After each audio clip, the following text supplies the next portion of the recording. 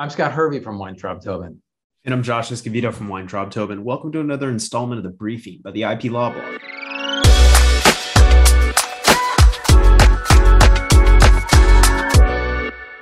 Late last month, the District Court for the Central District of California granted the defendant's motion for summary judgment in the case San Diego Gulls Hockey Club LLC versus Minor Hockey League ECHL. The league's win resolves the league's potential indemnity obligation to the hockey team, the Gulls. Scott, you think this case presents a cautionary story for transactional attorneys? I do. So this dispute arises out of a 2015 transaction between the league and a group formed to become the San Diego Gulls hockey team. And this deal included the assignment of certain trademarks, including a logo for the team.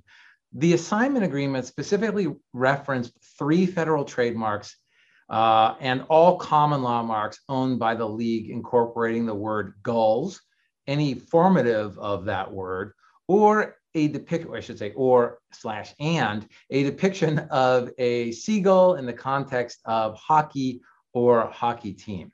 And the agreement also assigned to the Gulls, the team, a list of social media names that contained the word Gulls and have been used to promote the team. Collectively, the agreement defined the registered marks, the common law marks, and all the social media handles as, quote, intellectual property.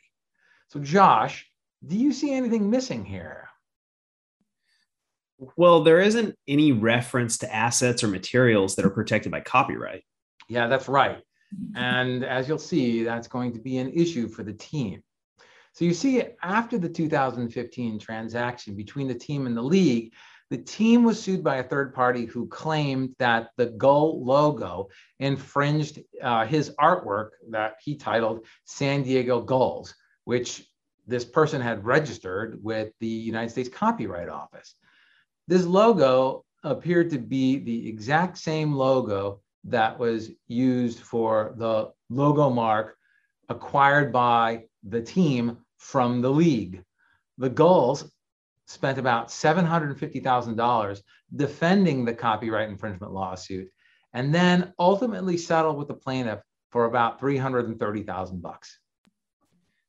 That's pricey. I guess that explains why the team sued the league. They were trying to recover the $1 million plus that they spent on the lawsuit. That's right.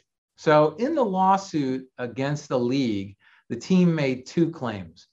First, there was a breach of contract claim. The team claimed that in the 2015 agreement, the league represented that it was assigning the copyright in the logo to the team, free and clear of any third-party claims, and that the third-party copyright claim is evidence that the league breached this representation. The second claim that the team brought was a claim for intentional misrepresentation, that the league made representations in the agreement that it knew were false, or that the league should have known that were false about this, about the rights in the logo. And this league therefore made misrepresentations when it stated that it had the right and the authority to transfer the assets, all the intellectual property assets, to the Gulls, and that the assets were free and clear of any third-party claims. So the court determined that both of the claims, both the breach of contract claim and the misrepresentation claim, basically depended upon and would rise and fall on whether or not the 2015 agreement transferred any copyright in the logo. The 2015 agreement only referenced the trademarks and various social media accounts owned by the league. It didn't reference any copyrights. When a court interprets a contract, the general rule is that the court must give effect to the mutual intention of the parties as it existed at the time of contract. And that's Civil Code Section 1636. And such intent is to be inferred, if possible, solely from the written provisions of the contract.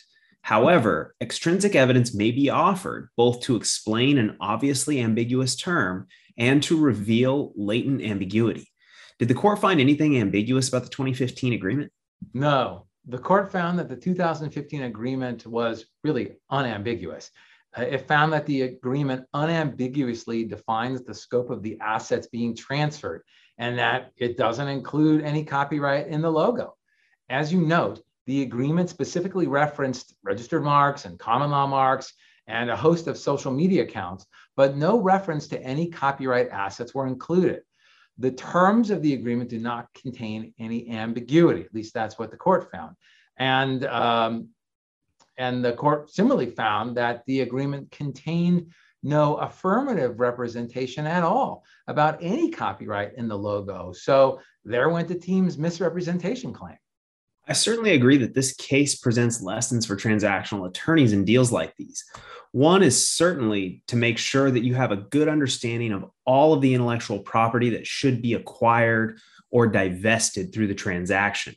A logo is a graphic design, and that has copyright elements. And so that's something that needs to be accounted for in the transactional documents. Oh, for sure.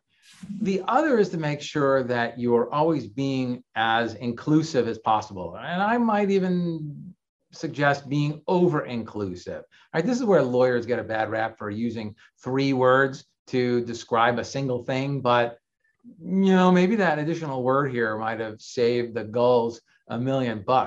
If I were the lawyer for the team, not only would I have included copyright material in the list of acquired assets, but I probably would have thrown in a catch-all reference to any and all forms of intellectual property related to the word Gulls, or any formative of that word, or any depiction of a seagull in the context of hockey or a hockey team. And I probably would have thrown in references to patents and trade secrets for good measure. Well, I think that would have really helped out in this situation, Scott. This is a really interesting case. Thanks for sharing. Thanks, Josh.